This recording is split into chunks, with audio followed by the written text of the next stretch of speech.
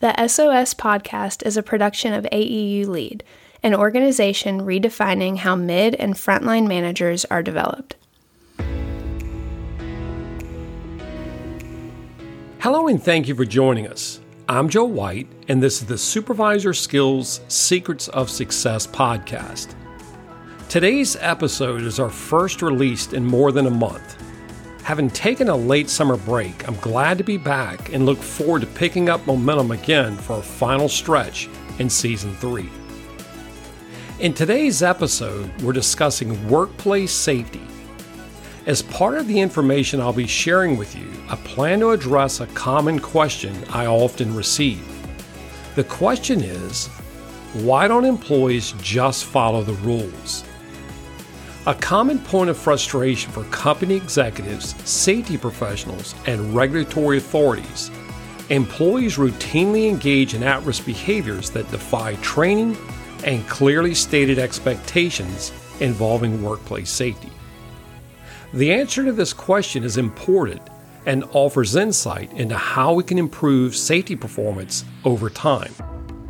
That said, let's jump right into it. In a recent workshop, I asked participants to define in their own words the term unsafe behaviors. The list of keywords and descriptors offered in response followed a routine pattern, one I've seen over and over during the 15 years I've run the exercise. Willful disregard to safety and well-being, reckless behavior, discord, careless, complacent, negligent, non-compliant, and so on. Immediately following the discussion, I asked how many had driven to the location safely that day. As expected, and as most often the case, every hand in the room raised. One person on this particular occasion even added, "We all got here, didn't we?" The point of the exercise is at the heart of our discussion today. In response to the keywords and descriptors used to describe unsafe behaviors, I compare and contrast them to driving characteristics most demonstrate each and every day. Exceeding posted speed limits, following too closely, running stale yellow lights, rolling through stop signs, and using cell phones while driving are but just a few examples of behaviors commonly observed and often demonstrated while operating a vehicle. By our own definition and admission, we're most often unsafe drivers. This exercise results in a discerning dilemma. While most will acknowledge the referenced behaviors are by definition unsafe, essentially no one feels unsafe when performing them. In decision-making, what we think and how we feel about any given situation or circumstance aren't always the same. This has a significant implication on employee behaviors and subsequently workplace safety. Employees don't follow rules for the same reasons we don't drive posted speed limits or come to complete stops at stop signs. The behaviors involve some anticipated benefit that outweighs any perceived cost or consequence. As an example, why do we speed? The anticipated benefit involves getting to our destination earlier. Why would someone grab a chair to access an overhead object in lieu of getting a ladder? It's because of convenience. The truth about unsafe acts or at-risk behaviors is that they seldom result in injury. While this is good, it's also bad. If we take a chance for an anticipated benefit that's realized, the behavior is reinforced through experience. Recent advancements in neuroscience suggest at-risk behaviors may even be intrinsically rewarding, as the brain releases dopamine in response to it.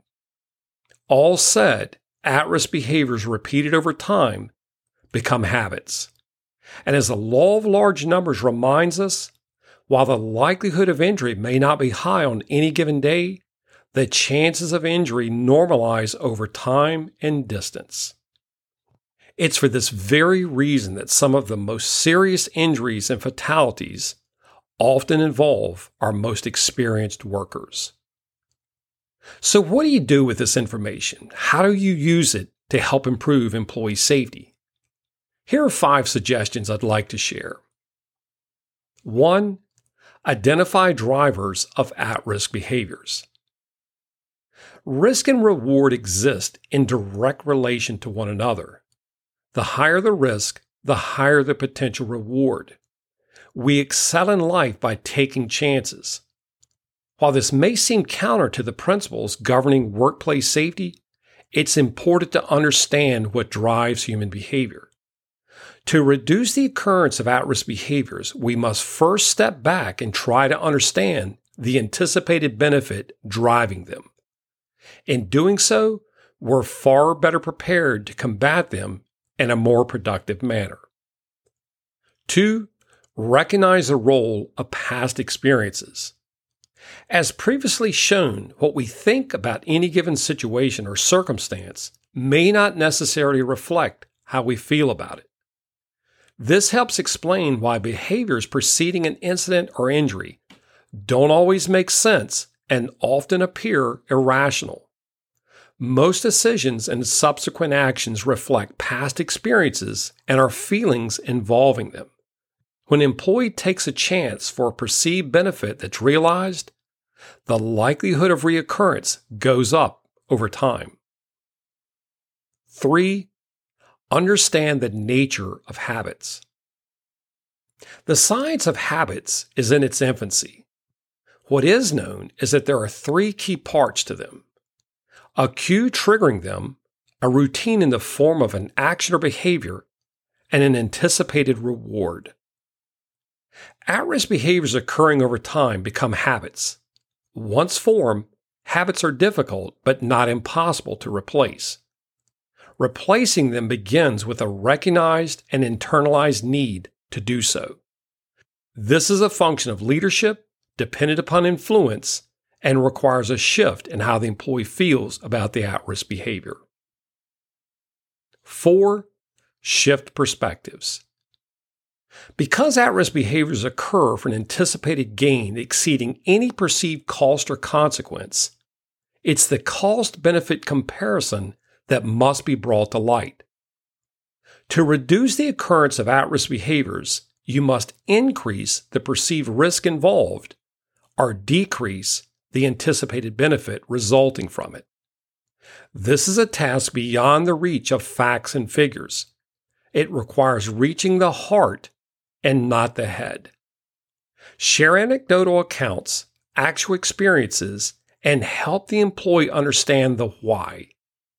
Most importantly, convey a genuine and authentic sense of caring and tie the needed changes back to something deeply important to the employee.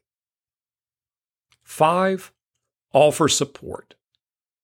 The unfortunate reality is that a single safety contact in response to an at-risk behavior is seldom enough to adequately address it. Because at-risk behaviors develop over time, many occur automatically and without conscious thought or effort. To help employees replace bad habits with new ones takes time. It also requires follow-up and support. Get the employee's agreement on a path forward and routinely check in with them to make certain the changes remain front of mind. This process could take 3 weeks or more, but the investment in time is well worth the effort where performance improvement is needed. Workplace safety is at the forefront of responsibilities we each share. Defining performance expectations in the form of work practices, procedures, and standard operating conditions are foundational to any safety culture where high-risk operations exist. These basic building blocks, however, aren't always enough. To more holistically improve workplace safety, we must more effectively account for the human factor.